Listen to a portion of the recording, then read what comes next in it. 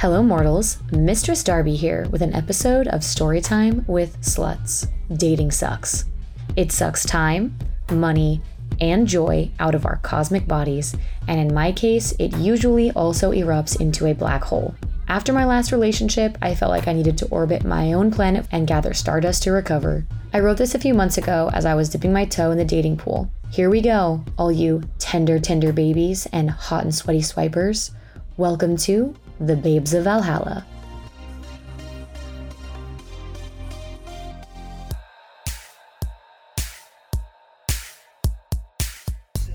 Content may not be suitable if you are underage, closed-minded, or immature. We discuss topics that are graphic and sexual in nature.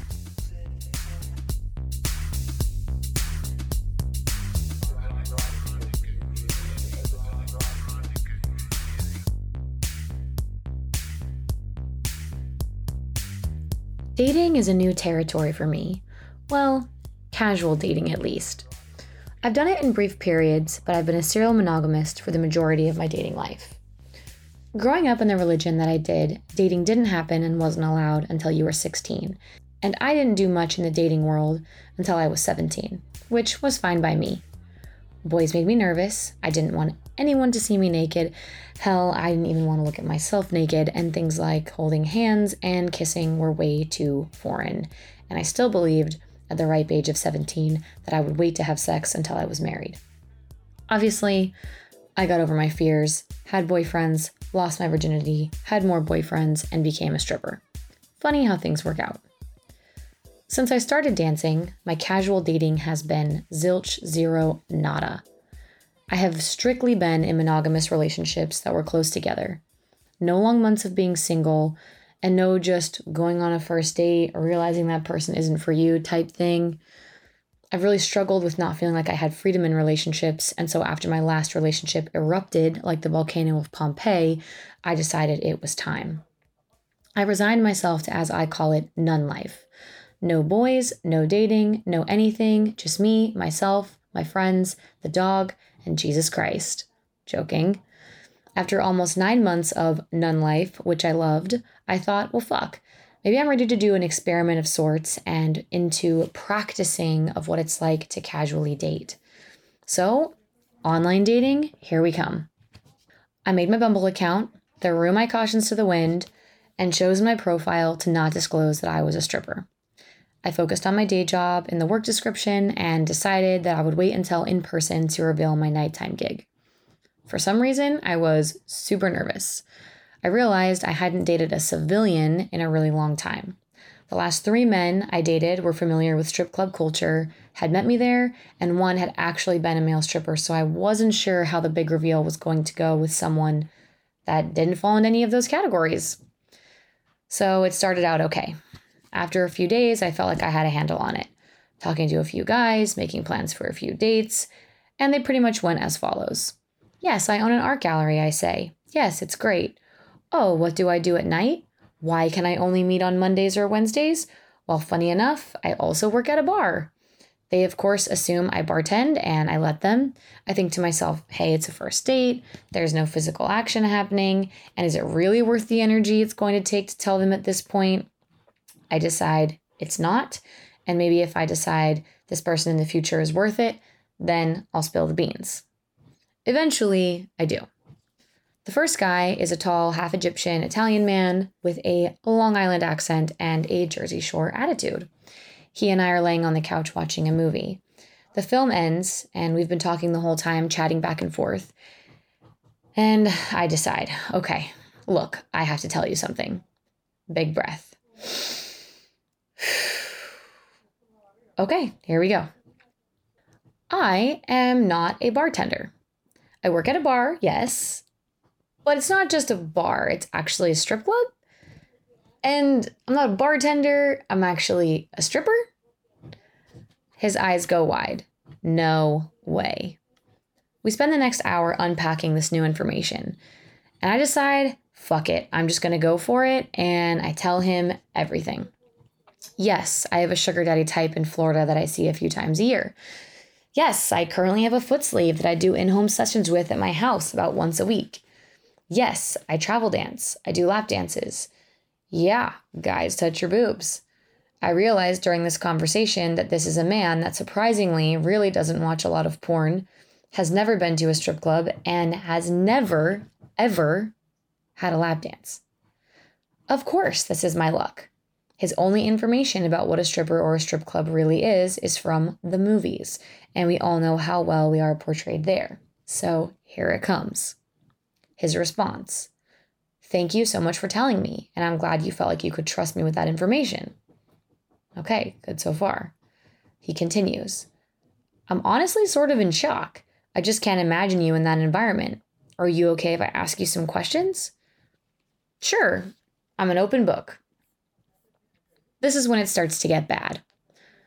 "So you have a pimp then, right? And when's the last time you got tested? I mean, you can get STDs from lap dances, don't you know? So you do backroom stuff, right? Like you take care of guys if they pay you enough. So you said you don't do drugs, but you do. I mean, all strippers do. Did you actually go to college? So what's the timeline here? How long are you actually going to do this?" And it ends with this classic cherry: "I mean, I guess enjoy it while it lasts." Well, that turned around quickly. Now it was my turn to be in shock. I toggled between being angry and being offended. I wish that was the only time I had to answer those questions. But no, a few weeks later, it was deja vu all over again. A great night out, laughs, good conversation all around, this time with a self-proclaimed, non-judgmental, music-loving, born-again Christian. Hey, I was taking a gamble on this one, and it went almost exactly the same way, except for the added sting of, "I knew you were too good to be true." Oh, the joys of being a tainted woman. Between deep breaths and eye rolls, I thought, okay, I will try one more time. I just needed someone, anyone, to give me faith in the male population. This time, we didn't even get to the big reveal. In the course of an evening, he ordered for both of us, not once asking my opinion. I listened to him monologue about his amazing manners, his politics, intelligence, sex prowess, and of course, the size of his dick. The whole time, I felt like I should be getting paid to be there. But I sipped my drink and went into club mode as a survival tactic for boredom. The worst date ever became truly horrendous when, in doing a bit of banter, I apparently said something worth him reaching across the table and slapping me in the face. Let's just say the date ended there and we shan't be talking to that guy ever again. At this point, on my angry drive home, I deleted the app and decided I was done. It was hopeless, and I was apparently very bad at online dating and probably dating in general. The next few weeks after this final dating incident, I kept asking myself if what I wanted was really that hard. Someone to go do fun things with this summer that is perfectly fine with me running my own work life without the whole 100 questions game or the constant check-in? Can I please find a man that just lets me manage my own life as I have been these last 30 years? Apparently, those men aren't online. A month after putting down the dating apps, still feeling blah about the whole thing, I'm in the VIP on a Sunday midday, dancing for a very funny, very rich, very available retired man. While he's showing me his vacation home in Rome, his cabin in the mountains, his newest sculpture straight from the ruins of Pompeii that's currently in his estate, I ooh and ah as I'm supposed to, forever faking, impressed by someone else's tremendous wealth. The dances turn into courts and the courts to more courts, and after I've rubbed my boobs all over his face, received a surprisingly good shoulder massage, he and I are both satisfied. While we run out the clock on our last 10 minutes of our final court, he turns to me and asks the same question I've been asking myself the last 11 months since my breakup. What do you really want in a partner? I stared at him blankly because he'd caught me off guard. I'm not really sure right now, I respond. I think I kind of just don't want one. He laughs and pats me on the arm and says, look, I had a really good time with you. You're beautiful, you're fun to talk to, you love art, and you like to travel. I'm looking for someone to spend time with, monogamous preferred. I will take you all over the world, take care of everything you need financially, and the rest we will figure out. Think about it, because I'm being serious.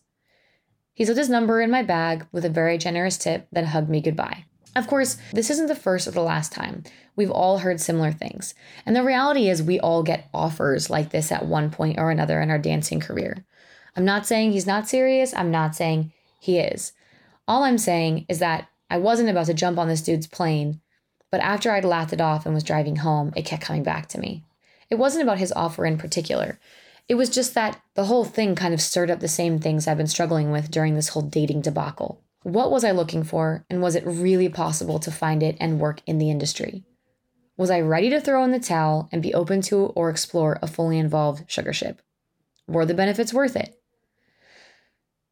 The most nagging and sickest joke of the whole thing is that in that VIP court, it was that guy that made me feel more accepted, clean, and worthy than any of the guys I had gone out with in my online dating stint. All in all, look, being single and dancing has been great. I've loved it. Attempting to date while dancing, not so much. Being an out-of-this-world space babe is one of the best jobs that exists. And when it's just me, I don't feel like I don't belong. But when I have to talk about it with men outside of the industry, it seems like it's just a lot of uncomfortable, unnecessary questions that allude to some idea that you are dirty, too different, too much, and not enough all at once. And maybe that's exactly it. To have someone that makes you feel like you are enough. I don't know if that only exists for us with fabulous customers in the VIP through our friends and manifested within our own selves. I don't know if the civilian man is ready to take on such magical beings that we as sex workers are. I have to believe that there is someone out there that can, that wants to, and that loves it, and more importantly, sees the value in the work for me and respects why I love it so much. Who that person is, I don't know. Will I throw in the towel for the moment and venture off on a sugar ship adventure? I don't know about that either. Meanwhile, while I'm figuring it out, I'm grateful for my stripper sisters, the pup, and everyone else that accepts, loves, and sees worth in me exactly the way that I am. And that's a wrap for today's Storytime with Sluts. In the meantime, to soothe your aching loins, you can find us on Instagram at Babes of Valhalla. If you would like to email us or call in with an anecdote for an upcoming episode, check out our social media for the themes we are currently researching and send your comments and stories to babesofvalhalla@gmail.com. We would love to hear from you. Until next time, stay nasty. Babes of Valhalla is written and produced by the Babes of Valhalla, otherwise known as your illustrious lieges, Darby and Charlie. Music provided by the musical genius, Gemini Genesis.